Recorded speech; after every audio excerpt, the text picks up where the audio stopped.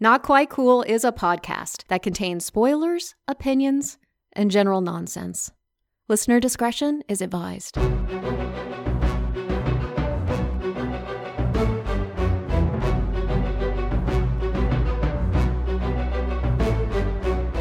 Keith, how you feeling? I'm feeling much better. I feel good. Yeah. That was rough. Yeah. That was rough. Hey Chad, not to be left out. How you feeling? I feel amazing. You suck. Chad's the only one who feels good. That's awesome. It's good to see that Keith can sit comfortably. It's nice. Very good. Hemorrhoids are pretty horrible, aren't they, Keith? I've heard. I wish it was a hemorrhoid. I'm gonna say this. So I had a biopsy in that area, in my my ass area. I guess I had two of them because I'm a cancer patient previously, and so they wanted to make sure everything was okay. But prior to that, 2 days before it, I had my COVID vaccine, the second one. So the morning of the first biopsy, immediately after it was done, that's when my chills and fever started. Nice. And then when I went in for this, so my fever got up to 100.4, and then I went in to get my second biopsy, and then my temperature crashed as the fever broke, and it went down to 89 degrees. So they had to put me on oxygen and monitor me and get me back warm enough. They're like, okay, you're at 94.6. Now we can cut you open. And I'm like, oh, God, this is the worst day ever. So it was just fucking miserable for days. I've never had a fever that high. I've never had a fever go 104. I've heard of people with a fever that high, but I've never heard of anyone in the 80s that low. That is amazing. Yeah. And so did you almost die? Like I don't know what an 89 temperature is. So yeah, so initially, and that was the truncated version of the story. When I came in, my fever had broken, and so I was just sweating everywhere. And they took my temperature, and it was 91 degrees.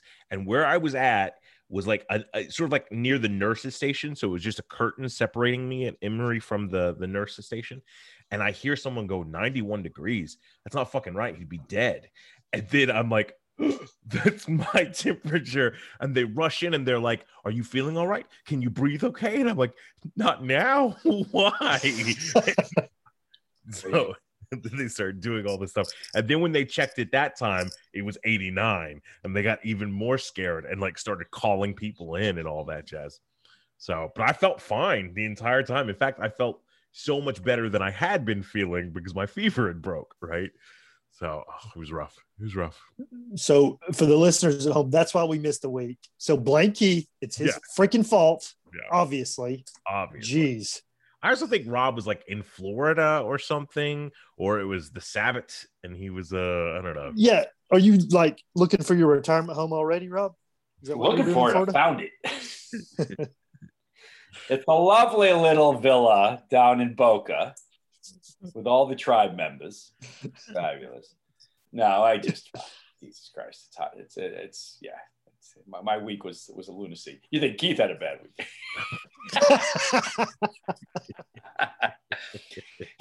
He may have gotten to 104 degrees, but it was 96 in Florida. The humidity was like 100%. So, you know, geez, you think you had a bad week? You know, I've heard of 104 degree temperature. I just don't think I've ever met anybody with like one before. I'm honored that you're part of our podcast. I just can't believe you're more enamored about the 104. People get 104 temperatures. It's the 89 that's insane to me. That is crazy. Yeah, that's ridiculous. That's just such a weird number. I think he made that number up. That's why I like it a lot. I swear. I'm a medical experiment gone awry is what I am. You are just he'll do anything to try to get to 69. He even drop his temperature in any way possible. I don't know. What the hell? Well, today's Bill and Ted Day. It's 69 dudes. That's when you write it down. Nice. That's awesome. I didn't know that. No. The way you dropped that was very low key. Oh, low key. Okay, that's nice. Let's talk about that. Let's get off this insanity. So Marvel dropped their third series today. Loki. You can trust me.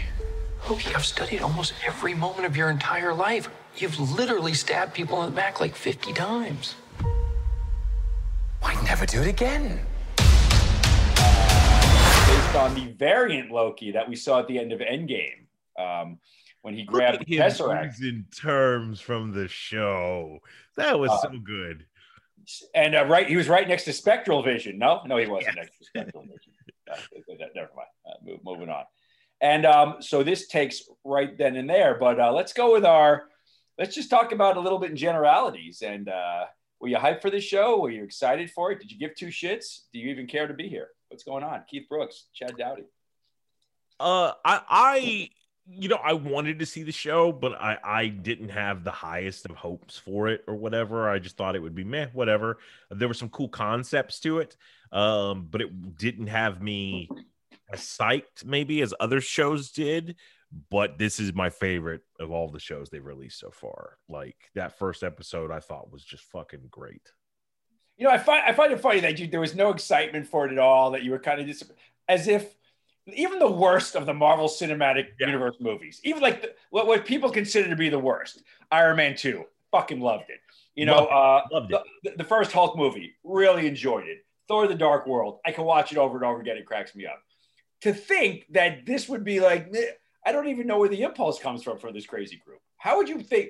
I know what I love the idea is maybe you set the bar low intentionally so you would enjoy it even more so. Well, I think it's like, for me, everyone loves Loki, and I think Loki's great. He's fantastic. It's just not my favorite character. It's not a character that I'm instantly drawn to. So I didn't really, and don't get me wrong, I was looking more forward to Loki than I was other random shows. But in that stack of MCU shows, I would much rather see Moon Knight like I'm more excited about that. But that being said, there was nothing that really I didn't know what the Loki show was going to be. It was going to involve time travel. But to me, it feels like this weird Doctor Who episode thing. It was just so quirky and strange and fun. I really enjoyed it. Yeah. Yeah, I can't argue there at all. Chad, what do you think? Got your green shirt on. Very Loki. No, it's not Loki. Oh, it's Turtle. Fuck yeah. There you go. Possibly even better for Keith. And that's like the 2003 logo too, man. That's a deep cut. But yeah, as far as Loki goes, I was more excited than Keith about it, especially after the, I guess, initial trailer and stuff was coming out where it was clearly about time travel and alternate realities.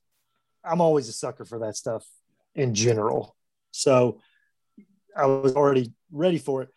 I mean, I kind of get the trepidation somewhat with the shows because I know that it's a little bit different, but we've had WandaVision, we've had Falcon Winter Soldier. They've both been great. But it's the earlier shows, which again was not a part of Disney Plus, like S.H.I.E.L.D., Inhumans, they haven't been like Inhumans. I don't even want to talk about that. S.H.I.E.L.D. was fine. It didn't blow me away. I couldn't even keep watching. I can't remember. Maybe I stopped after the first season, maybe the second. So it's not that it's their track record is they're batting 100 when it comes to TV or 1,000 when it comes to TV. So I can see how maybe you could be a little, but Tom Hiddleston is Loki. So I feel like there's going to be some good stuff no matter what, just because he is to me, embodiment of Loki. He is perfect casting. He's amazing. And then he has time travel. So yeah, I was excited to see it. And I enjoyed the show. I'm not ready to say that it's my favorite of the other two, just because there's got to be, I need some more. It was definitely quirky. I loved the whole TVA, the agency. I loved all that. But I think it maybe is only 6 episodes, I think. Yeah. If it was more episodes, I would rather them release maybe the first 2 episodes at once so that I could get more into it. Because, I mean, we're building the world. That's about all we did in this episode. A lot of world building, which is fine. But I'm ready for the next step. What's next? Let's go. So. And I'll say, it was enjoyable. And as much as the world building they did, the arc that Tom Hiddleston took in one episode, he went from moments before being king of the world to literally minutes before this being the shit beaten out of him by the Hulk, captured by the Avengers, and then bam, he's at the TVA. It's the time frame is bizarre what he went through. And in that day, thinking He's a god. He's unstoppable. These people are subservient to him, to this amazingly portrayed journey where by the end of it, he's a little kid on the ground, sitting literally with his knees bent, realizing that the world is so much bigger that he doesn't know, that he's powerless, fucking powerless. Where I think the word is, I think he says the TVA is formidable. And like, he was so broken and so beaten that it was just the casting of Tom Hiddleston. I was talking to Chad earlier, and I said, you know, it's got to the point where I think they've done a great job in the entire MCU. You know, obviously some more than others, but to the point where, and this is not MCU, where Johnny Depp took Captain Jack Sparrow and made something unexpected, and Downey literally launched the MCU with allowing his personality to, you know, to Stark to become him. This Hiddleston's Loki, I mean, is always fucking great. I think he has a better understanding of the character than sometimes the character is written. Like, I feel the first Thor film, and I hate to say it because fuck him, but the Joss Whedon versions of Loki are written extremely, like, those are spot on. Like, Loki is that conniving, sniveling guy who's going to use words like quim. You know what I mean? Yes. And I feel like, as much as I love Thor Ragnarok, I feel he was sort of not written as well, at least dialogue driven, you know, within that film. And even here, I feel like it's struggling between the different Lokis that we know, but consistently, Tom Hiddleston, he knows that character, so he can still pull it there. To me, my favorite moment is this small particularization, as Stella Adler would call it, of this moment that means so much to the character, but seems like a trifle, maybe, if you're not paying attention, when he finds the Infinity Stones and they're just junk. So it takes everything he's been searching for, what he thought was his avenue to success, and simultaneously on a meta level takes 23 fucking movies and says, you thought that was power? Get the fuck out of here. That's nothing here. Like, one man's trash, another man's treasure, you know? And it just literally just when the guy goes, oh yeah, so the guys use them as paperweights. Yeah, we get a lot of these here. Yeah, they're like tchotchkes. They're like little bullshit that they hand out. And that's the moment that breaks him, and you just see it on his face, like that disbelief. And it was, he did phenomenal. And also just watching him watch his mother. It was great. I was telling this to Chad earlier, just watching him watch his future and realize that everything he's done in his mind is for naught, because he doesn't achieve anything at all. He is the cause of his mother's death. He dies not majestically, he dies pathetically, like somebody holding a bug and just dropped. And he finds out from Mobius that no, he fails at everything. He's actually the reason other people succeed. Yeah. He's what people step on to grow. And it's like, I mean, just slap. You're like, and so, just throwing into your face your poor nature. But I also want to say that I feel almost across the board, I think there's like one performance that I thought was sort of like a block of wood, but everything else was just like Owen Wilson was fantastic. He had that moment even of like, I am smart, and his I know, so like a threat, but also cautious, and just, it was perfect. And I love the lady from Lovecraft Country. She's always phenomenal. It was great to see her in it. I just really, really dug it. Yeah, I dug. Go ahead, Chad. I was just saying, back to the in the comics, the way they do the Infinity Stones or gems in the comics is the gauntlet doesn't work in like alternate realities. Yeah. Those stones only work in your reality. So you could have the Infinity Gauntlet, but if you're in an alternate reality, it's just junk. So that's, it's kind of like that. And that's like y'all were saying, when he saw that is the moment where Loki was like, oh my God, you guys are super powerful here. This is the most powerful place in the world, or whatever, ever, or something like that. But I thought that was just super cool that they just had him laying around like that. Yeah. And just to backtrack to what we said before about the other shows, when you brought up S.H.I.E.L.D. and Inhumans, it's so funny because I completely since Feige has taken over control of all the creative media, I don't even associate, though there was crossover a little bit. I don't even look at Shield, certainly not Inhumans, good Lord, as even part of this. Though as much as I would love to see them reference Shield a little bit, and I'm glad they showed Coulson, his death in one of the things. You know, I was thinking more of just what Feige controls as far as that he's exec producing on, like Loki, you know, WandaVision, Falcon. I think if they were going to make Agents of S.H.I.E.L.D. canon in this new iteration, whatever, that would have been the moment. Yeah, that would have been the moment. Saying that earlier to me. Yeah, good point. Yeah, because even when Loki was like saying something like when he was talking about Coulson, he was like, "Yeah, big deal, he died." You know, then you know Owen Wilson could have just even said like, "Well," wow, like in his Owen Wilson, "Well," wow. And then that's it. So yeah, they didn't even like allude to it or anything. It was funny they were talking the budget on this. They're really sparing no expense because every Avenger is in this, including Odin, including Frigga. God only knows who else is going to be in this show down the line. Good Lord. But it's also like I thought it was very clever the way they did all the Avengers, because I mean that's obviously they just used footage, but then they shot new footage, just a close-up of Loki though, right? Like looking around. Yeah. I was like, I see your filmmaking tricks. Yeah. I thought we were going to see Tig Notaro for a second, you know, in there the way they were. Oh wait a minute, she's in the Avengers now too. I don't remember her from the movie. They shot so much footage of her, they're just passing it around, which is great. And it was funny. I'll tell you this, you know, each show I enjoyed, you know, and again, each show frustrated me a little bit to certain things, but whatever. We all have our nitpicks, whatever. This show, cinematography wise, looked like I wanted to see this on a big ass screen. This looked like Ragnarok. This looked like, I'm trying to think what it just looked massive. The scope of it. I think it's the production design a lot, like because it's very Kirby-esque in everything that it's doing.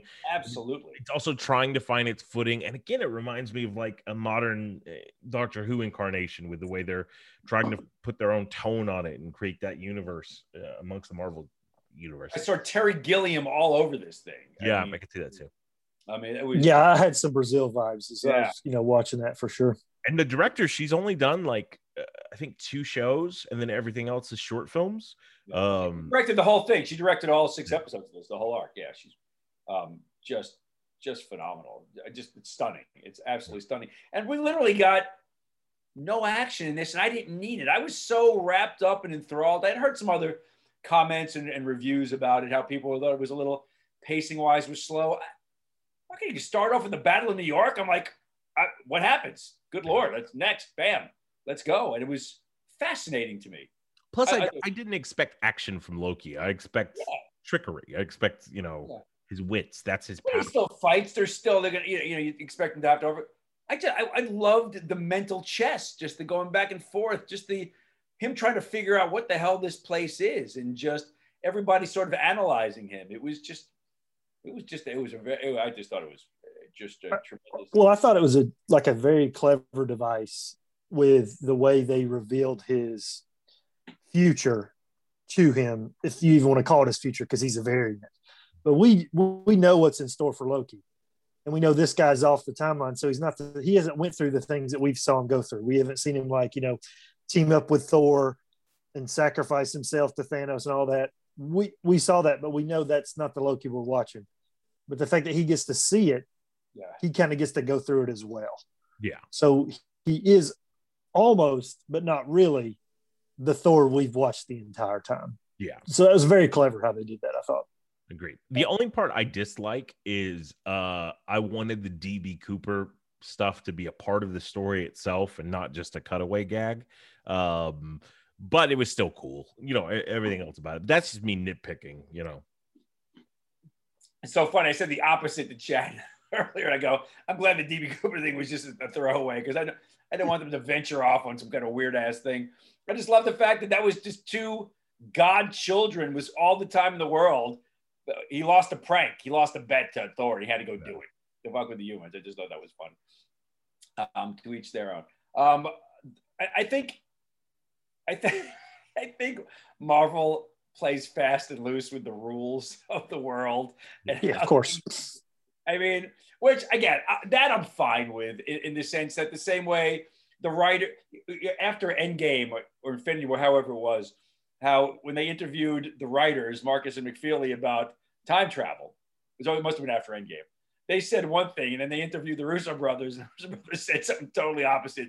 So they weren't, like, the directors and writers weren't even on the same page describing the science, this quote unquote science behind their time travel. This time variance authority is, they're picking and choosing their anomalies and their variants. Mm-hmm. Because I was like Loki said the same thing. I blame the Avengers. So like, that was supposed to happen. I'm like, that was supposed to happen.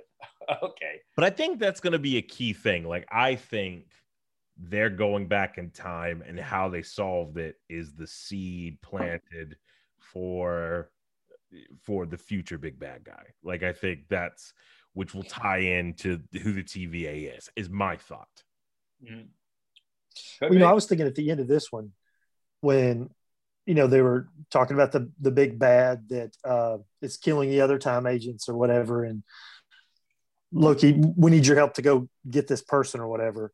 I thought just because of the rumors that you've heard and things that, the next big bad might be Kang. And obviously if it's a Marvel and it's time travel, Kang could be involved. Yeah. So when they said, the guy we got to go after is you, I was like, that's weird, because I really thought it was going to be Kang. That doesn't mean that it's still not Kang. Yeah. Owen Wilson could be lying. They could think it's Kang. I mean, Loki, and it's really Kang. I mean, and Kang has been, throughout the Marvel universe, he's been different people anyway. Yeah. So who knows how they're going to eventually do the story.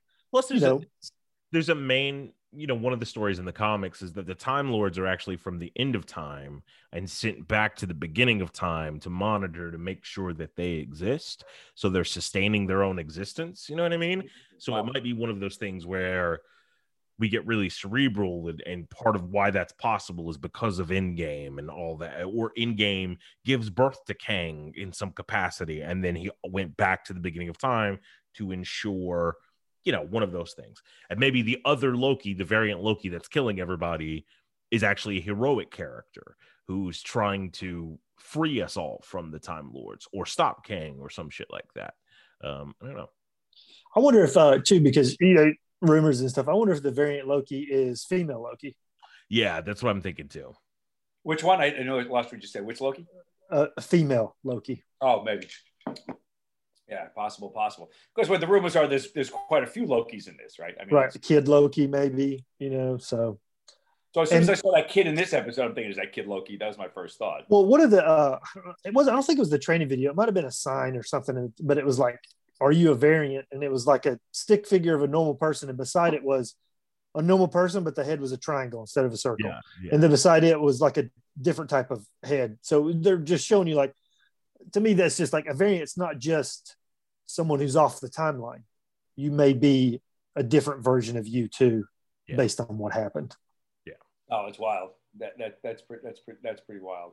And not even know it. What was Invincible? The first episode of Invincible, when the bad guys, like the twins, one of them didn't know that he was the clone or the variant of the other one. Yeah. That was interesting.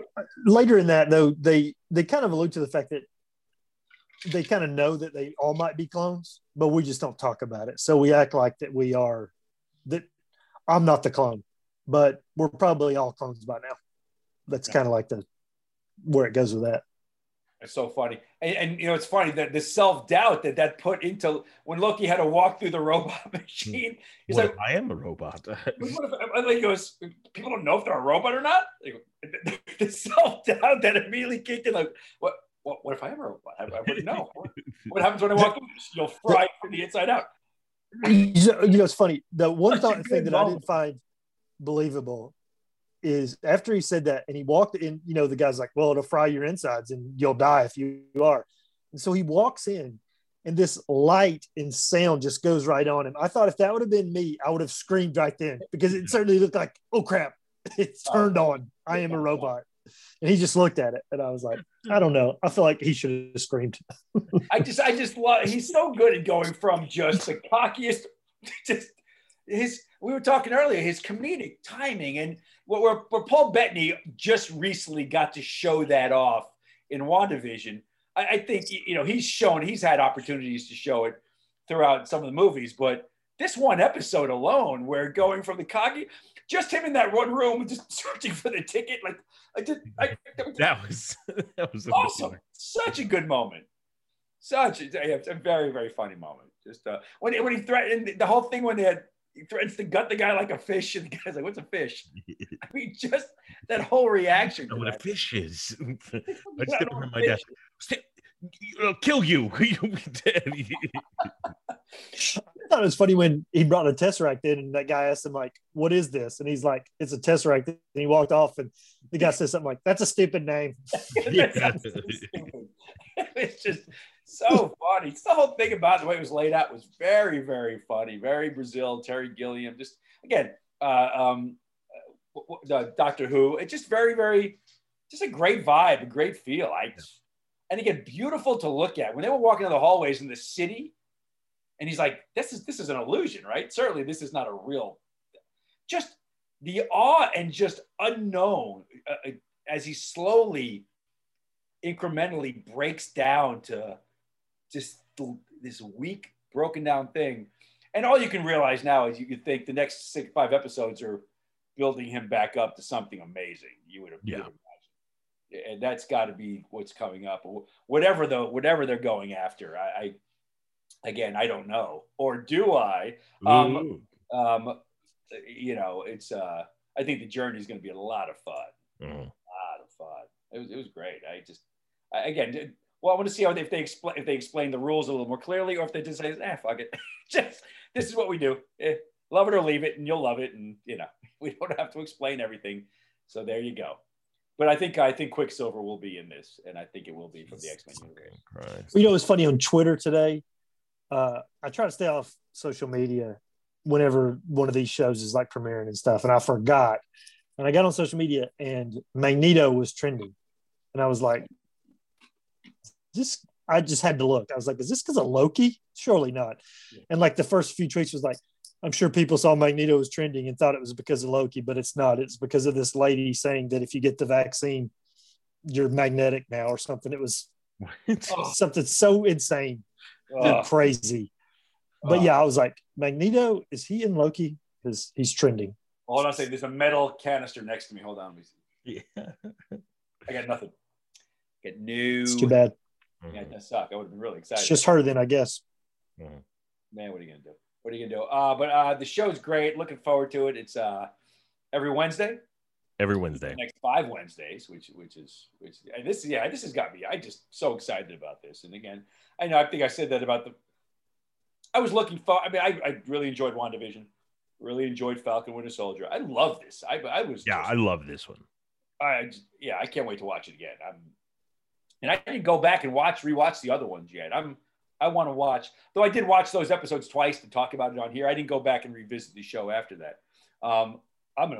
This one is going to be repeat viewing just to look at the production design. And I like the way he's going to finish WandaVision 19 times, but still hasn't finished watching Invincible. You know what I mean? Like, he's like 20 minutes into episode 2 of Invincible. I think it's episode 4, actually, right? Look out. I'd rather talk about Mayor of Easttown. I can feel it. This expectation from people to be something I don't think I'm good enough to be. Hey! They think you're a hero. Feel I'm a fool. There are a lot of things I don't like, but you're not a fool. It might be a good thing to step away. I know what you've been through, and I know you're worth saving. Recommit yourself. I'm gonna find out everything. Everything. That was great. We haven't talked about that yet. I mean, are we done with Loki? I mean, we're never going to be done with Loki, but that was just spectacular. Mayor of Easttown, we all watched that. So before we get into Mayor of Easttown proper, the beginning of the show has spoilers. Are we going to not spoil the main thing of Mayor of Easttown? Or are we going to spoil it? I mean, it's okay. Yeah. Okay. Fuck 'em. We're spoiling it, guys. I know it says at the beginning, we are going to spoil the shit out of Mayor of Easttown. Awesome. Take it away, Keith. Yeah, I loved Mayor of Easttown. I thought it was great. Oh, since we're gonna spoil the shit out of it, it was the kid. The kid did it. So go and get that out of the fucking way. So I love Mayor of Easttown. I love a good detective story, and this had great characters. It had an accent that the entire time you just wanted to pay attention to, like that Delco accent. It surprised me. It depressed the fuck out of me. I love Kate Winslet. I love Julianne Nicholson, I think is her name, from Law and Order Criminal Intent. Quicksilver from the Fox universe.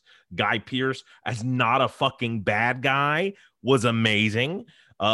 Silk Spectre was phenomenal as always. Yeah, I dug the shit out of this show. It was dark and just gripping. Yeah, that's my thought. Just the setting of that town was one of the most bleak. The whole town felt like a prison to me. Literally, like you can't escape. You're stuck here. It's under the dome. It's just this. We'll never get if you're born here, you're dead here. You're just, that is it. You're not just going anywhere. Yep. Be miserable. To me, it really was the setting of I'm going brain dead right now. Stephen King novel. Just. Yeah, well, that's funny you say that, because Stephen King became a huge fan of the show and started like live tweeting as he's watching it. He called it. Yeah, he called it. Yeah. And he's like, on the 5th episode, he's like, I love everything you're doing. I don't think this guy's the killer. Like, so Stephen King, like binge watching your show is sort of a compliment, I would think. Yeah, it's awesome. Look, is there any doubt Kate Winslet can do anything? God almighty, dude. I mean, just not a false note. You just wouldn't know she was British and watching it. I mean, everything about her, she just lived in this town forever, and just everything about her is tremendous. The casting was top to bottom was great. I love the fact, just casting Guy Pearce, you assume he's going to be pivotal in the storytelling. The fact that he was a red herring was awesome. That he was just this schlub of a schlock writer who hit it once and love interest, and then the whole time I'm going, Guy Pearce is the killer. He's the one who did it. He's going to come in and had nothing to do with anything, other than giving her a little bit of hope for the future, and then taking it away. Yeah, what's that? And then taking it away. Oh yeah, I got to leave. I got to go. I got a job at another school. Fuck you. Just tremendous. And again, from week to week, guessing it's like just juggling. I don't know. From week to week, they made everybody a prime suspect. Anybody could have done this. The joke was, in this town on that night, not one person was home from 12 to 3 in the morning. Nobody was at their house. Nobody at all. That way they can all be a suspect, because nobody was there. Because that was so funny, like depressing Twin Peaks. That's what the show was, and it was great. I loved it for every fucking part of that. And then y'all talking about Kate Winslet. She's amazing. There's no doubt as far as that goes. I almost felt like that I was like watching a documentary at times, because I forgot it was Kate Winslet. She was that person, like definitely. It was unbelievable how. Yeah. To me, like Rob said earlier, she was that role. Yeah, because she allowed herself to look like a dick sometimes, and to be a jerk sometimes, and have all these flaws. And it wasn't about ego. It was just about, I love the story that's come out about how the studio wanted to edit out some of her stomach. And she's like, fucking, you're not doing that, or I'm taking my name off of it. And that's incredible, like, because she wanted it to feel raw, and it did. It felt realistic, and everyone was in a bad situation, and it was heartbreaking always. It was great. It was super fun. Just the way she puffed on her fake cigarettes and tried to get off the cigarettes, and just everything about it was just raw. And it just felt cold. It was just spectacular. Jean Smart. I mean, she's been around a long time. I mean, obviously Designing Women was when I first became aware of her, but what she's done the past 4, 5, 6 years, Watchmen, and then I always forget what was the show that was on Hulu? It was FX. I'm sorry, FX. The one about Magneto's son. Legion. Legion, where she was sort of the main who kind of ran the group. Just don't think it's Magneto's son though. Even though Keith and I, I thought it was like I thought knew what you were talking about. I thought in the lore it was another Magneto's son, but I could be. He's Xavier's son. Xavier's son, gotcha. That's Professor X, Rob. Professor X is Xavier. Magneto's son would be Quicksilver from. I knew that, and the one from the X-Men universe, which was in a WandaVision and also in Mare of Easttown. Oh, speaking of that, I cannot believe that they killed him. I was shocked so quickly. Me too, man. Oh, I remember watching. I was like, he's not really dead, is he? Like, he's gonna be moving here in a minute, and then she's running around the whole house. I was like, he's gonna like stumble up and save the day or something, right? No, it looked like they shot him in the face, though. He's not gonna get it. It looked like they went in his eye. That's what it looked like. I was like, is he gonna get? He's not dead. This is not gonna be believable if he gets back up. He didn't get back up. He's dead. No. That's not good. I don't know who I was telling this the other day, Toe, but it's 2021. How many times are we gonna have to watch a show, no matter how good it is, where the lead fucking any character subdues someone who is trying to kill them with a gun and then runs away and doesn't take the gun? What? Stop it. Just finish them off. You can finish them off 2 minutes later anyway. Just fucking do it. Be the smart character. And be the smart character. Rob knows about finishing him off. Listen. Thank you very much. I want to see a happy ending. Oh, no. Hey, that's terrible. No, but I thought it was for all of its flaws of that one time when she didn't kick the gun away. I thought it was out of what 7+ hours of screen time, that Greatness. 3 seconds ruined it. That was great. But yeah, I thought it was awesome. I thought it was incredible. Yeah, big thumbs up. And again, a nice job of just, hinting at the attic, but not going in the attic till the end, and just tying up all the loose ends. I love not showing me what's in the attic. I don't need to know that. I just need the important things that she went up there. Like that's good storytelling. Yep. I really think home box office is going to be a major player in cable TV coming up down the road. And I think new stuff's going to be dynamite. I think the name's wachanging, isn't it? What? Why would you change it from a home box office? Well, I think with Warner Brothers Discovery being the new company, I think they're gonna. You sound like you're from the future. Mm-hmm. Time traveler, Time Variant Authority is going to come grab you because you know about that shit. I can't wait for the next show. I've just been a big fan of HBO Max. Thank God I get it. You're welcome. I take it. I give very little. Thank you very much. That's what I do. I feel like I don't know if the word leech is correct. Maybe it's leech. When it comes to Keith and his predilection for like just gathering all the streaming services. And I just got like the full moon pictures one as well, so I can watch all the shitty horror movies. You just made that up. That doesn't even exist. Don't you have like the Peloton streaming service, but you don't even have a Peloton? Yeah. That's funny. Mm-hmm. It's just pretty big lakes that you're riding by. It's awesome. So Mare of Easttown, watch it. It's a good show. You can binge it now. Keith and I had to wait a week between each episode, which is God, it was rough. Like back in the old days. I didn't wait a week because I started it after it was already completed. So you binged the shit out of it. You watched it in 2 days, right? Yeah, it might have been 3, but yeah, it was like 2 or 3 days. It was like basically over a long weekend. Yeah, that's great. It was satisfying over the how many 7? I think it was 7 episodes, right? It was satisfying over 7 weeks, and it would be a satisfying binge. Yeah. Watch it. Watch the Gene. I think during award season next year, it's going to be a player. Mm-hmm. I think it's going to be up for a lot. I think Julianne Nicholson supporting. I think Gene Smart supporting. I think Winslet lead. And then again, I wouldn't be surprised if there were other mentions on it. I thought what's his name from The Office was great too. I mean, he wasn't in it as much, but he was fantastic. Her ex-husband was great. Oh, he was great. You're absolutely right. He was great. And they were all good. The daughter, I mean, they were all played. The daughter was phenomenal. I didn't think about. And two of the actors who I haven't seen before, who I thought were phenomenal, and I realized it after I realized how much I fucking hated them, was the kid who thought he was the baby's father. Yeah. Was a dude. But when I realized that how bad I hated him, I was like, this guy's doing an unbelievable job. Yeah. And then his girlfriend, the redheaded girlfriend, who I wanted to fucking strangle, and I realized, oh my God, I mean, that's her job.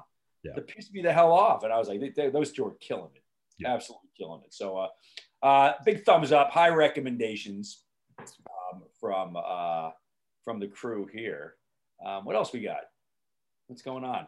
I got no notes whatsoever. Well, since Rob, since you might be leaving, we can talk about this, because I don't know if Keith saw it, but Those Who Wish Me Dead. You get a weapon in your age? I have a pretty sharp axe. Afraid that's not gonna do it. I don't know how to get us out of this. Fire's gonna be here in about an hour. That should get us out of this. We don't have an hour. I did not see that, but you guys go ahead. Yeah, I saw it. Yeah, once you launch, I'll jump in.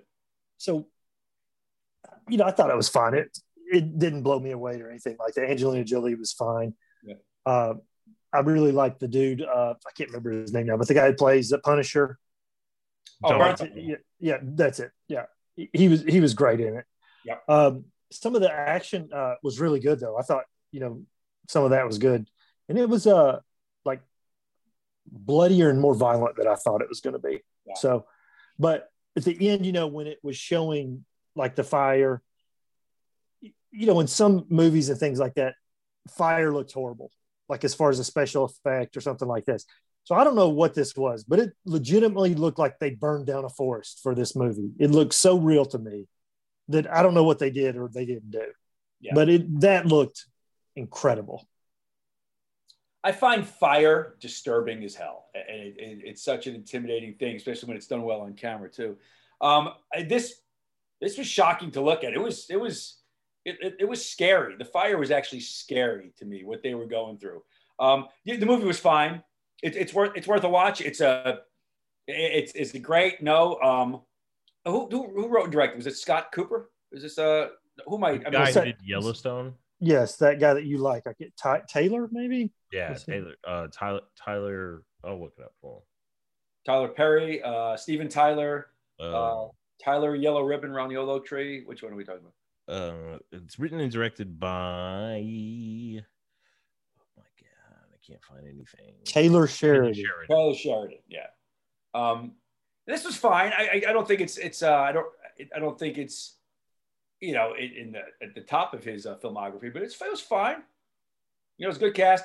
Bernthal, I love him playing the more it's nice to see him doing the softer. Not that he wasn't a tough guy or formidable, but he was certainly a much more vulnerable, softer spoken, gentle human being in this.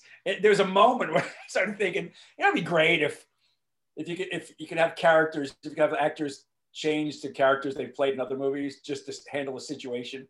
Because there's a couple moments where I was like, God, I wish he was the fucking Punisher right here. Because there's a couple of bad guys who would change. I just wish he would just fucking lay waste to these two assholes and just go back. That would be very satisfying. His wife was almost tougher than him, She was great.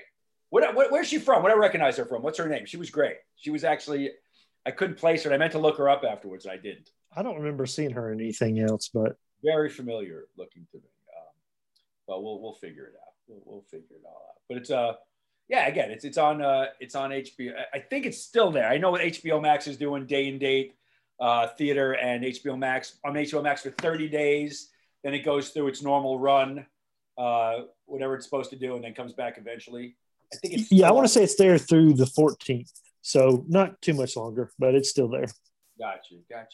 Look, if you like a little action, you like Bernthal, you like Angelina Jolie, it's worth a watch.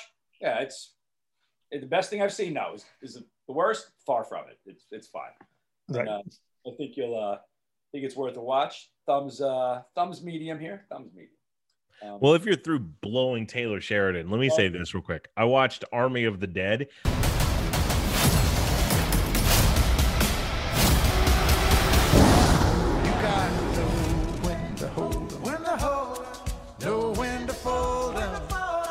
dumb as shit. I liked, like, it was okay. It was mediocre, but it suffered from all of the plot holes that Zack Snyder's movies generally have. And there were robot zombies for some fucking reason.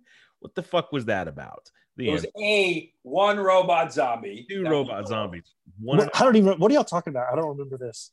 There's a moment in the movie where when they're in the casino, where they're shooting and fighting, and one of the zombies kind of gets hit or by something, and it scrapes the skin away, and all of a sudden he's a Terminator. Yeah, there's two of them. There's one like a hallway where his eyes are glowing blue, and they shoot him, and sparks come out. And the second one's in the casino when Batista's running out, and you see he has a metal skull underneath. You guys must have watched the Snyder Cut, because I did not see that. Yeah, that's the thing. It's like all this, like, I thought, to me, the king and queen zombie stuff, that was cool, that was interesting. I didn't give a shit about any person in that movie whatsoever, except for Batista, because I liked Drax and the Tiger. Those were the only two characters I liked. They're the only ones that had development, because literally you're in, it's a fucking stupid ass movie. Oh, sorry, I'm getting Chad Dowdy pissed off, because like your fucking purpose was to go in there and steal a zombie head, which was at the entrance. So just do that and then go the fuck back out and you're done. But no, we had I mean, that was certainly true. There was no need for any of the other crew. The main guy's bodyguard or whatever he is could have went in with the coyote, got the head, and walked right back out. Yeah. 2 seconds. That's absolutely true from that standpoint. Yeah. But he didn't know he could do that, did he? Yes. He didn't know the opportunity was going to be there right off the bat, did he?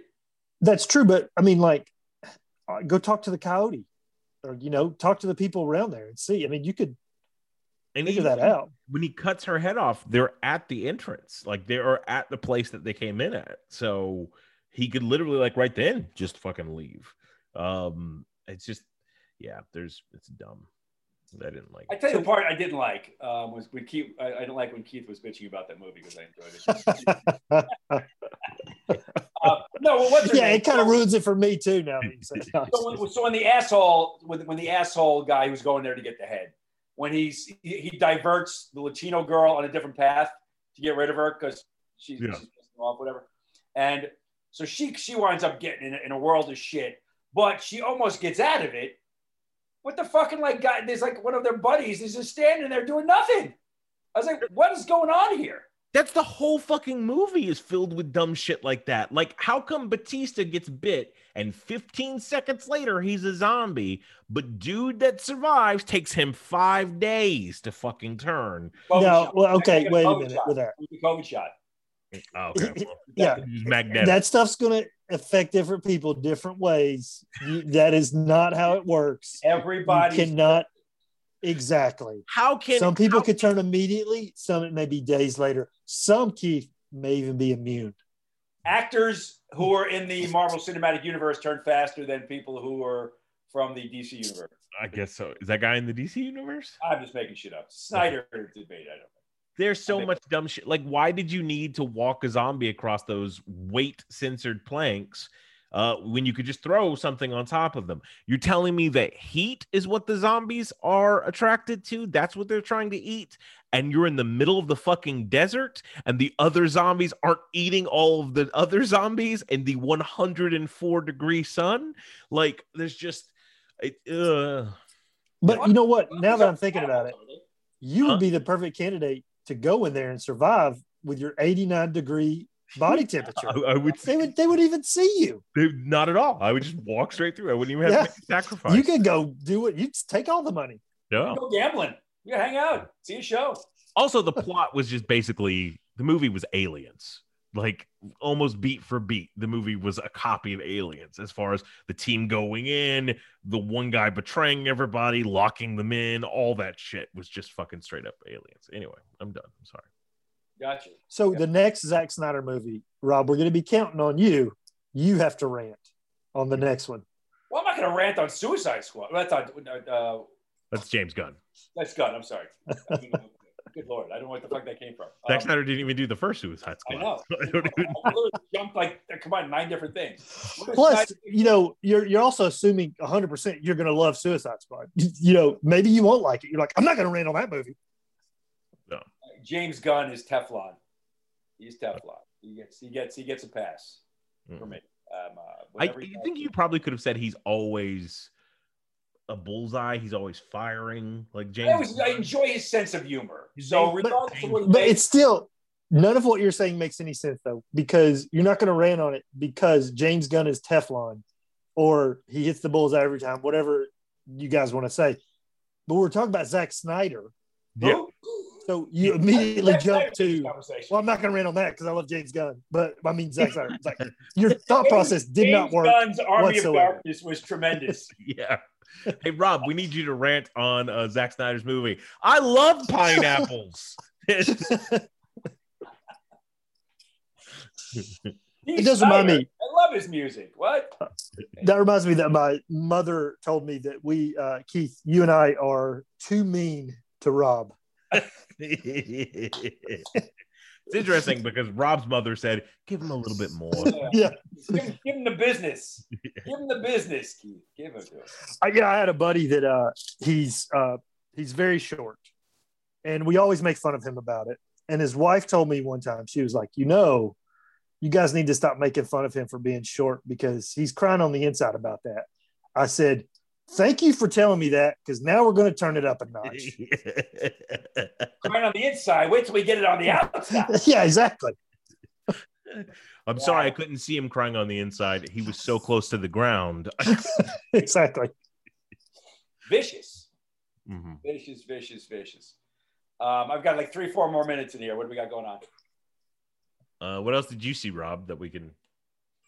What did I watch? I watched another episode of Elementary. Does anybody else want to talk about that? No. Probably not gonna. Nope. What the hell have I watched? I don't even know. Did you I'm watch? so far behind on everything. Who knows? Oh. I got shit to do.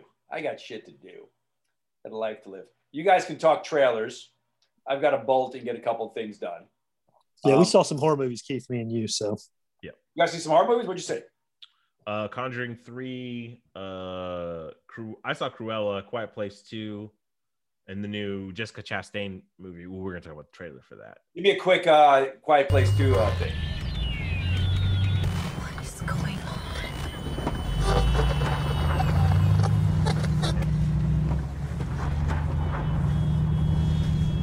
It's okay, baby. It's okay. Mom. Yeah.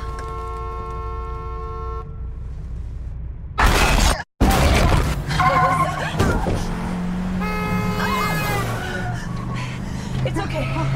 It's okay. We're okay. That's not okay. That's not. Where? Mom. Oh my God.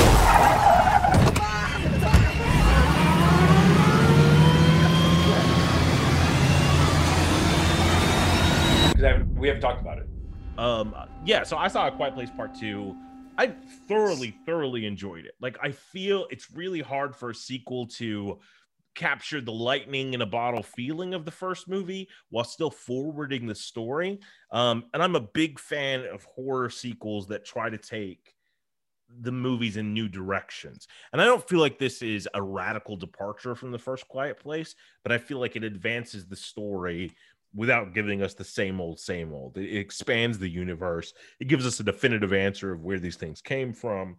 And all the actors are just fucking phenomenal. I mean, it's Emily Blunt, it's Cillian Murphy, the Millicent girl who's the lead is just fucking breathtaking. And Krasinski knows how to fucking direct the movie. He does a great job. And all of that, and Jaimon Hansu's also in the movie. And it took me this long to even mention it, right? So I just thoroughly, and it's one of those movies that I suggest everybody sees in the theater because the sound mix plays into it so much, and he does brilliant things with where you use sound and where you take it away. I dug it a lot. Chad, what did you think about it? Yeah, I dug it a lot too. I thought it was super suspenseful, and it almost like didn't let up the entire movie. Yeah, there wasn't like a whole lot of lulls. It was somebody was doing something that was dangerous all the time. And a lot of times, to speak, on the direction, it was like parallel danger. Yeah. And it was cut so well where it was like three things are happening that are like, oh my gosh. And then we cut to something else like, oh my gosh.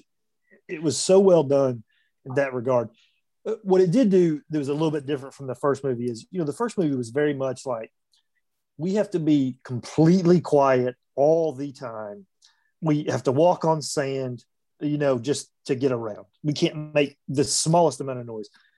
And they, changed that a little bit in this, that, you could actually step on leaves. You were actually walking through the world without, obviously you can't make a lot of noise.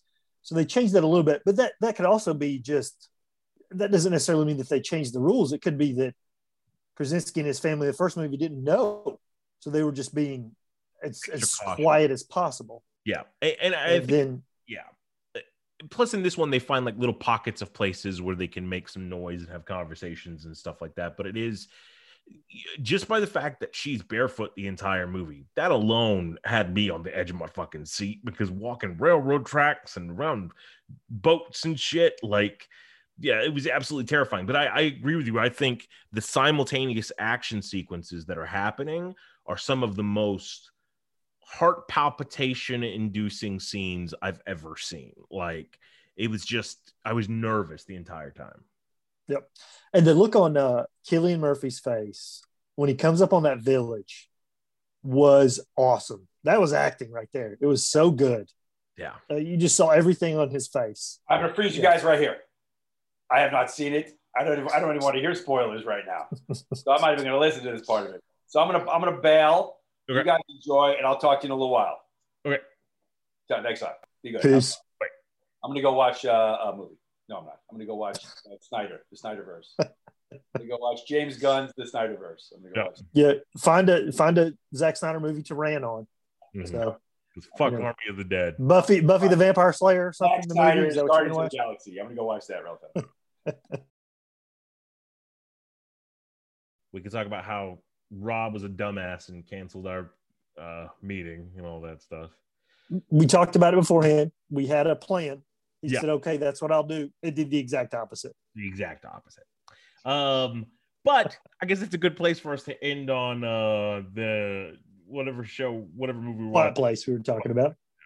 So let's move on to The Conjuring 3, The Devil Made Me Do It.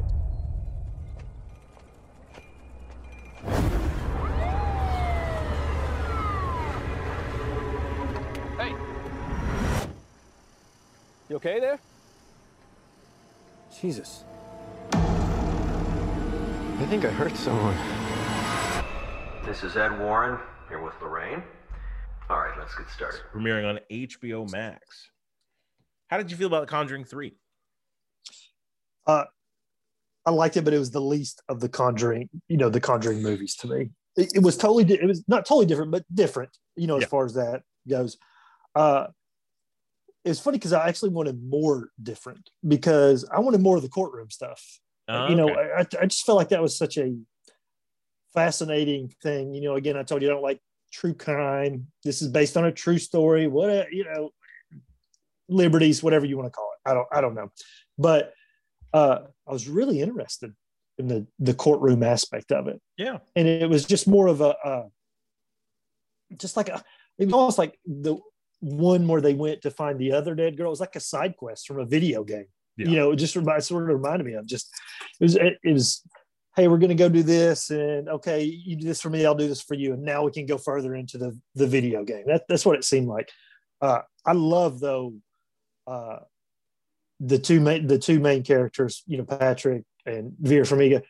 I love them together. They are great together. Me too. They're a great couple, and it was like a love story. I mean, that's what it was. It was great. So much so that I want a prequel of them young. Yeah. Like especially the Conjuring universe, they jump around in time, all of these movies, or spin-offs and everything like that. So yeah, just do like a prequel when they're younger now. I mean, it doesn't have to be based on their quote real life cases. Yeah, but it's sort of the premise that keeps on giving, because they're Mulder and Scully, so you can just keep going as long as you want to, because they just keep having more cases. You can give me a younger Conjuring TV show on HBO Max, and give me younger versions of them. I really dug this one. I think my buddy Jay Peterson plays the big giant linebacker who's running after what's his name, and so it was awesome to see him have those two moments as a big monster guy. And then Vince Pisani, who's a local Atlanta actor who was in Falcon and Winter Soldier as the loan officer. He was the priest in this one, which was great. That was awesome. I think I like the fact that it was a living bad guy that they were after this time, and that was a cool, interesting. It was almost superhero-esque, where it was like her going up against her own Baron Mordo or whatever, you know what I mean? But I dug it. I felt myself much more captivated by it than I thought I would be. Not that I had any, I guess I just had low expectations all fucking week. But I dug it. Yeah, I thought it was super fun. I wondered where their kids were for the vast majority of it. But other than that, I think the best threat ever is when the district attorney is like, I don't know that I believe this. And he's like, why don't you come over to our house for dinner and we'll introduce you to Annabelle and see if you believe. I'm like, God damn, calm down, Ed. Like, and what was funny is they just immediately cut to they're getting what they want for attorney. So whatever he showed them over there worked. Yeah.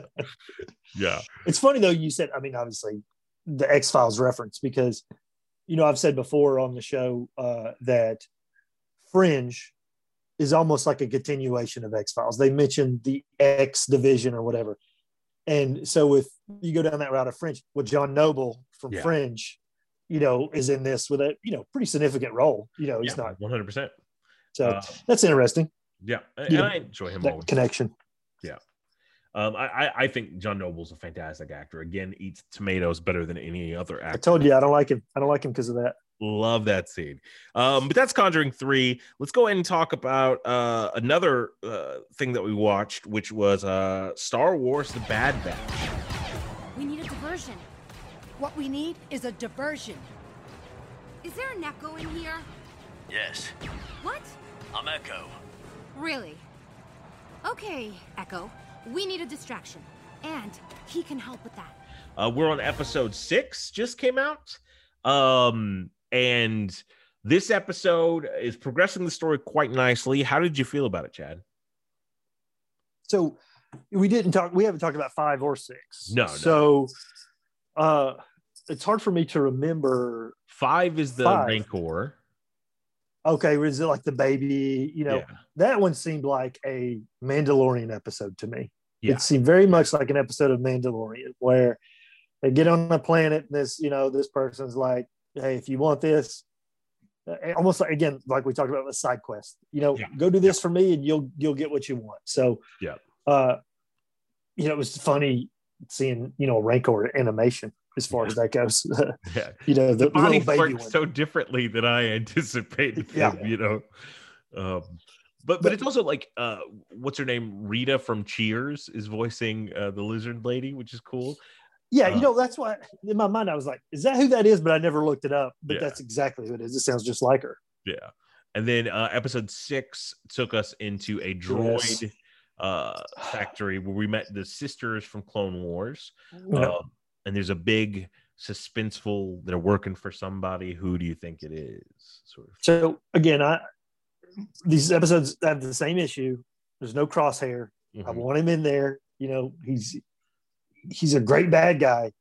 Let's have some in there. I know there's a ton of episodes. He's going to be back. But so the last season of the Clone Wars was, 3 arcs.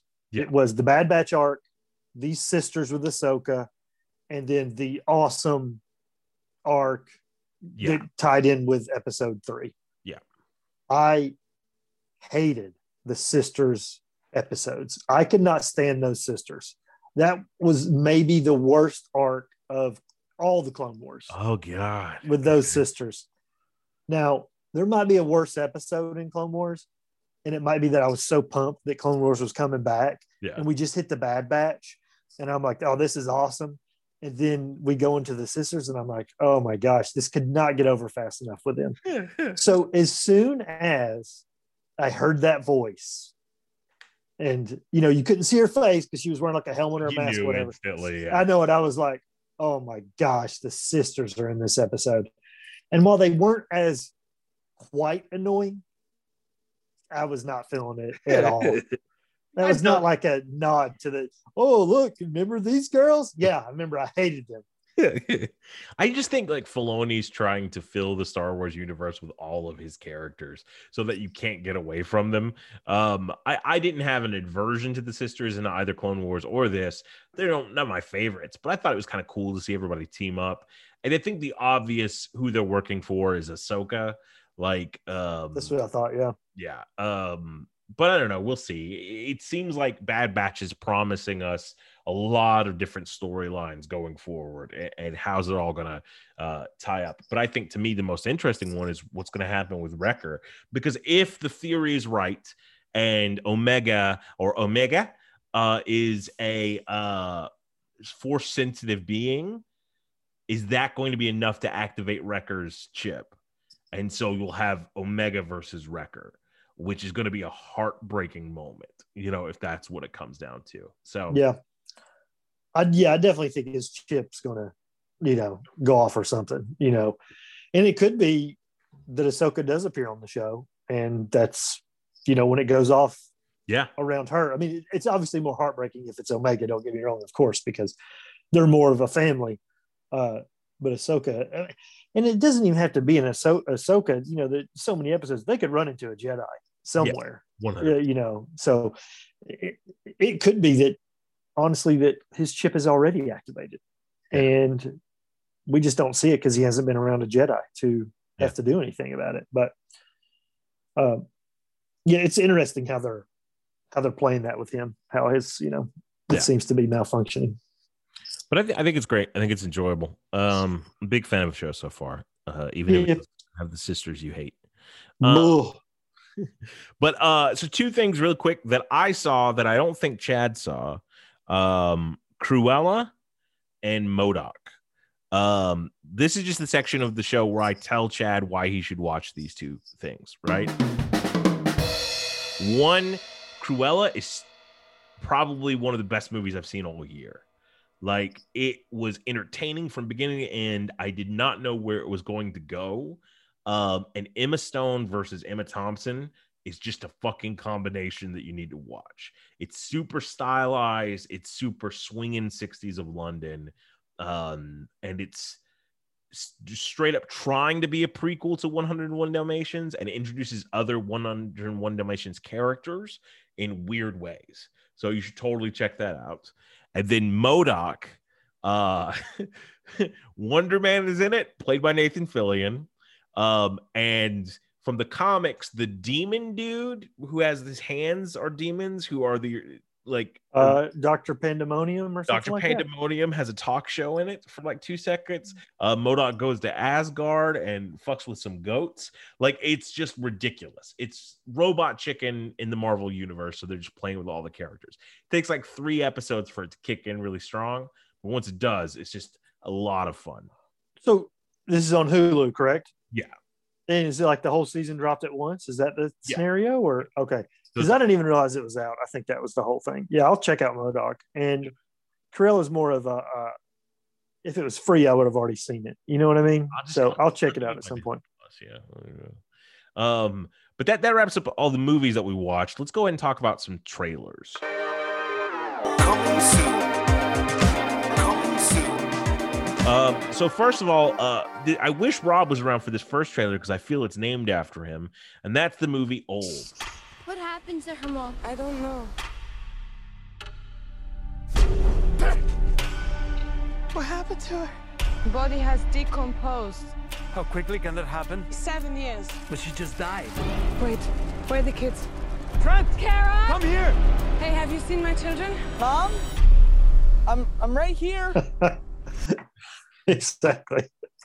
So Directed by M. Night Shyamalan, based on a comic book, Sandcastle. The film, I lost my little place on the thing.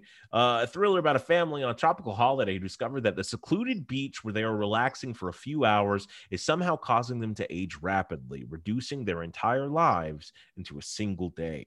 Starring Gael Garcia Bernal, Vicky Krieps, Thomasin McKenzie, Abby Lee, who I'm absolutely in love with, Rufus Sewell, Alex Wolff, Aaron Pierre. It just looks like a really fun Alex Swinton, which I think is Tilda Swinton's kid. I don't know. But yeah, I thought it looks very interesting. M. Night Shyamalan is obviously always hit or miss. How did you feel about it? It looks creepy. I mean, it looks well done. The premise is great. I like the idea. There's a couple of moments in the trailer where I don't like the acting of a couple people. Mm-hmm. And but that's not going to stop me from watching the movie. I mean, I'm definitely on board. I'm going to watch this movie. It looks, like I said, it looks creepy. It looks good. I'm interested to see what the end game is going to be for it, how it's all going to work out. Because I'm not familiar with the comic. You said it's based on a comic book. Yeah. I'm not familiar with that at all. So I don't have any idea, where this is going or what's going to happen with it. It does. It looks super interesting. Yeah, and I think M. Night Shyamalan, whether you like him or not, he makes interesting films. They don't always work, but sometimes, when they're at their best, they feel like a good episode of Twilight Zone. So, and I like that feeling. So, yeah, he's more hit than miss to me. I'm a fan for sure. Yeah, I don't like Avatar: The Last Airbender. No, I don't either. But yeah, I'm here for it. I think I love Gael Garcia Bernal, and like I said, I'm in love with that Abby Lee girl. She's from Lovecraft Country. She's the tall white drink of water, right? Witchcraft. It was funny because when I was watching the trailer with my daughter, and at the beginning of the trailer, they are reading like the brochure or something at some beach, and it's like, oh, kids are not allowed on this beach, right? And I said to my daughter, I said, well, they get whatever they deserve then. They didn't follow the rules. That's the way it goes. And she was like, they deserve to die, because I was like, yeah, they didn't follow the rules. Sorry. Their fault. Yeah. Speaking of getting what they deserve, that's a terrible segue. I don't know how this goes. The next film that we're coming up with, I can't think of a save for it, so fuck it. It's called Infinite. Fuck you guys. I can't do this all day. There's still time. Time. No more time.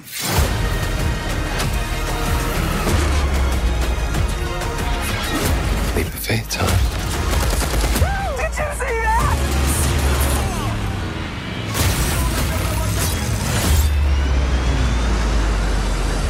The legend never die, you get reborn. So, directed by Antoine Fuqua, a man discovers that his hallucinations are actually visions from past lives. Starring Marky Mark Wahlberg, Chiwetel Ejiofor, Sophie Cookson, Dylan O'Brien, Wallace Day, and Jason Mantzoukas, who I absolutely fucking love. Also, I love Mantzoukas. Me too. Toby Jones is also in this film. It's basically fucking Highlander. Like, we all can admit it. It's also got Johannes Hakur Johansson from he's in that great Swedish show that has Guy Pearce, the Innocents. It's a fantastic show if you haven't watched it. But yeah, this is basically Highlander with Marky Mark. Yeah So I think maybe in the future you should let me handle the segues, because I would probably say, we're talking about Shyamalan, and I'd be like, one of his greatest films, The Happening, starring Mark Wahlberg. And speaking of Mark Wahlberg, his next film, it was definitely harder, but it was funny because the reason why it was already on my mind with The Happening is because there's one line of delivery that Mark Wahlberg does that is very much like The Happening to me. It's when they're talking about how, like, you've lived 1,000 lives, or, you've done this and this, you remember. And Mark Wahlberg, even though we all know now, he's like, you talking about reincarnation? Like, yeah, we got it. Like, we know that's what we've been talking about the entire trailer. It's a birthmark. Exactly. Born with it. Yeah, exactly. We don't need that, Mark. So, but it looked interesting. Chiwetel Ejiofor, looked badass in this. Yeah, he did. Yeah, he did. Also feel like too, when you're being interrogated and the guy has a gun and he says, every time I hear you say, I don't know, I'm going to pull this trigger. And then he asks him something else and Mark Wahlberg's like, I don't know. Maybe say, I'm not sure. Yeah. Yeah. Don't say, I don't know. You don't have to say those words there. Because is it like every time I say I don't know in spirit or in verbatim? Yeah, exactly. But regardless, if it's in spirit or verbatim, it's definitely don't say verbatim the word then. Yeah, definitely. Definitely don't say that. I wouldn't even tempt it with I don't know. You know what I mean? Yeah. Like I wouldn't even do that. I would try to steer like the answer is unclear. Ask again later. Like I would do some shit like that. Maybe it's possible. Like, something. Jeez Louise. Again, I'm joking about all this, but it looked interesting. Like you said, it looked like Highlander. I mean, it was it was fun. Paramount Plus, I think. Yeah, the thing that interests me the most about it is Antoine Fuqua. Like that's the reason I would watch it, because other than that, to me, it's like it's a Mark Wahlberg movie, which is whatever. Like I don't give a shit. I would probably watch it eventually one day when I'm high and just have a lot of pizza. But so to me, I don't know. We'll see what the future holds, but probably a good place for us to find what the future holds is in our next film, The Tomorrow War. This device facilitates your jump to and from the future war. 1 minute to jump. Oh, here, buddy. Take that. You just whip it around like that. How are you so calm? Long story. You ex-military? Yeah. Kind of a short story, I guess. I think that was a little bit better of a segue. Much better. Directed by Chris McKay, Family Man is drafted to fight in a future war where the fate of humanity relies on his ability to confront the past. Starring Chris Pratt, Yvonne Strahovski, J.K. Simmons, Edwin Hodge, Sam Richardson, Betty Gilpin, Jasmine Matthews, Mary Lynn I don't know how to say her name. I just called her Mary Lynn. She's a wonderful person. Also, I'm in this movie, and you can kind of see me in the trailer, so I'm probably not going to talk about it. This is all you. Are you... You don't have to say this if you're not, but are you in the trailer when it shows like the other people that have been drafted or something all standing around? Is that what you're talking about? Yeah. Gotcha. So I dug this trailer a lot. We were talking before that, I was a little bit worried about Chris Pratt. Is he going to be Chris Pratt or is he going to be more like straight up action hero? And, you don't know based on the trailer, but I mean, he had some jokes in the trailer, so as far as them, so I was pleased with that. The first trailer, which was a tease, really didn't give me any information. But I like this premise a lot as far as, hey, it's a future war, and we're coming back to draft you from the past to come and fight in the future. So I like it. I thought special effects, looked great. I dug it. Yeah. It's one that will be watched the weekend or week it comes out on Prime. Yeah, for sure. And I think that helps it a lot too, that it is Amazon Prime, because it doesn't have the name recognition, but Chris Pratt, he's a movie star, and it looks pretty. It looks sort of out of this world. And I appreciate everybody watching it, so I can get some royalty checks. But speaking out of this world, there's several different worlds, and one of those is the heavenly one, and that's sort of explored in our last trailer for this week, The Eyes of Tammy Faye. Tammy Faye. What'd you do? Hello, Mother. This is Jim Baker, my husband. Directed by Michael Showalter, an intimate look at the extraordinary rise, fall, and redemption of televangelist Tammy Faye Baker. Starring Jessica Chastain as the titular character, Vincent D'Onofrio as Jerry Falwell, which is a casting I did not fucking know I needed in my life. Andrew Garfield, that's right, Spider-Man himself as Jim Baker, and a bunch of other people. Randy Havens, who's an Atlanta local who you can see on Stranger Things. He makes it in the trailer on the TV. To me, this looks like an Oscar waiting to happen. I was shocked by this trailer and how much I enjoyed it. What did you think? Well, I did not realize that Michael Showalter directed till you said it just then. So that definitely doesn't seem like a Showalter type film to me. I don't know. So that's you with him. He was like a part of like Wet Hot American Summer, that kind of troupe. Yeah, he's very comedic. not to say that this might not have some comedic stuff, but this is definitely not. Seems like something that he would be doing. So that's interesting that he did that. Let me say, Jessica Chastain, obviously by design, moments in the trailer looked nothing like Jessica Chastain. Yeah. I wouldn't even know it was her. Yeah, it took me time to figure it out. Yeah. At some points, it was her, but that's the whole point. They're showing you the evolution of how she, goes and looks that way.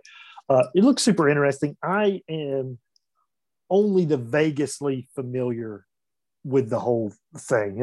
I'm like too young. I remember Tammy Faye as far as the look. I mean, I remember that. I don't remember a whole lot about the real life story. Yeah, exactly. So I don't know too much about it, but it certainly looked interesting.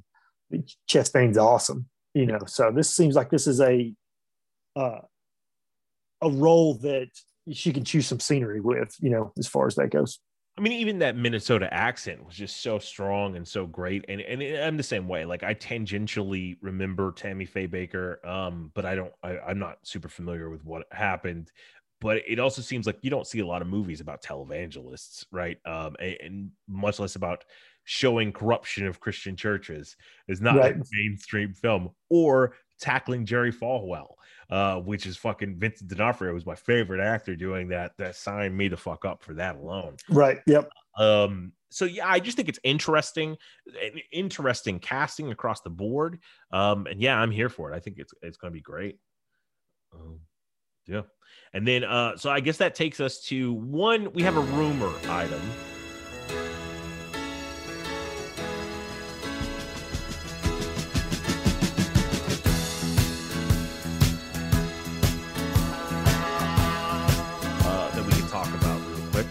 Play a little Fleetwood Mac there for rumors. Get it, guys? I've been doing that joke since the beginning.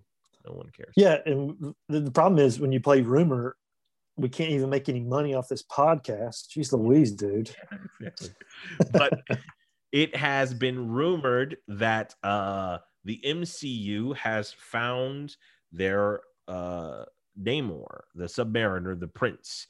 And it is, let me look for the guy's name again. I just lost it. Fuck. Hold on, I'm trying to find it again. I'm gonna cut all this out. No, this is gold. This is what people come in for, is the Jesus Christ, how did I lose it? I don't know who it is. I mean, when you said that in the text, I thought you just meant like that they've basically announced that Namor is going to be in it. I didn't know they really cast him.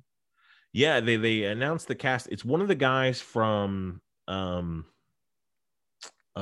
just gonna have to do it this way. From what's that? The Forever Purge? So it's not Josh Lucas. No, Louis. I'll tell you. His name's super cool. So the rumor is that Tenoch Huerta will be playing the part of Namor the Submariner, the Prince and King of Atlantis, in the upcoming Black Panther Wakanda Forever. Tenoch Huerta is a man of Spanish descent. We've seen him before, or we'll see him in the Forever Purge. He's also in Spectre. He's in Narcos Mexico. Tigers Are Not Afraid, Mozart in the Jungle. I mean, he's got a great little IMDb, a lot of Camino, a lot of awesome stuff that he's been in. How do you feel about them going with Hispanic for Namor?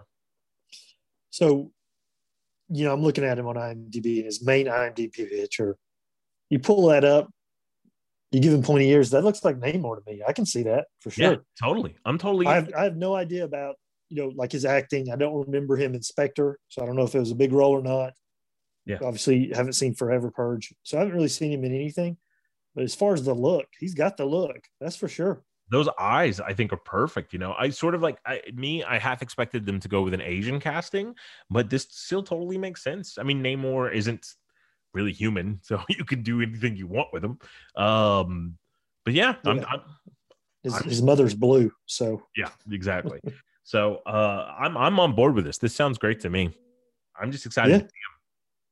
Yeah, I'm a big fan of Namor. I like him in the Marvel comics in general. He's one of my favorites. I don't know if it's villain because he's not always a villain. He's a hero probably more often than not. But I'm a fan of him.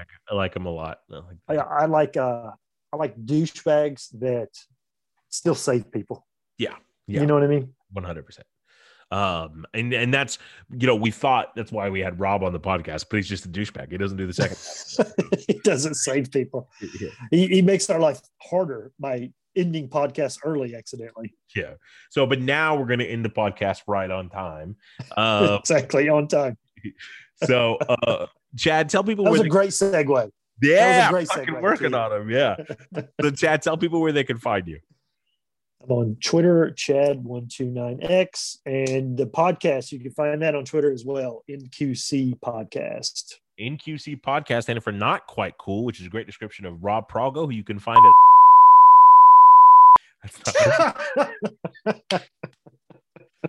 I'll beep that out. I just gave his email address out. Hell, his phone number is... Yeah, his social security number is followed by... you probably do have his social security number since he's at your house eating there all the time. Somewhere. But yeah, thank you guys so much for tuning in, and we'll catch you next time with another episode of Loki. Awesome. Peace. Let me stop this recording. Not Quite Cool is a podcast recorded in Atlanta, Georgia, in conjunction with Actors Teaching Actors and Bean Dip Productions.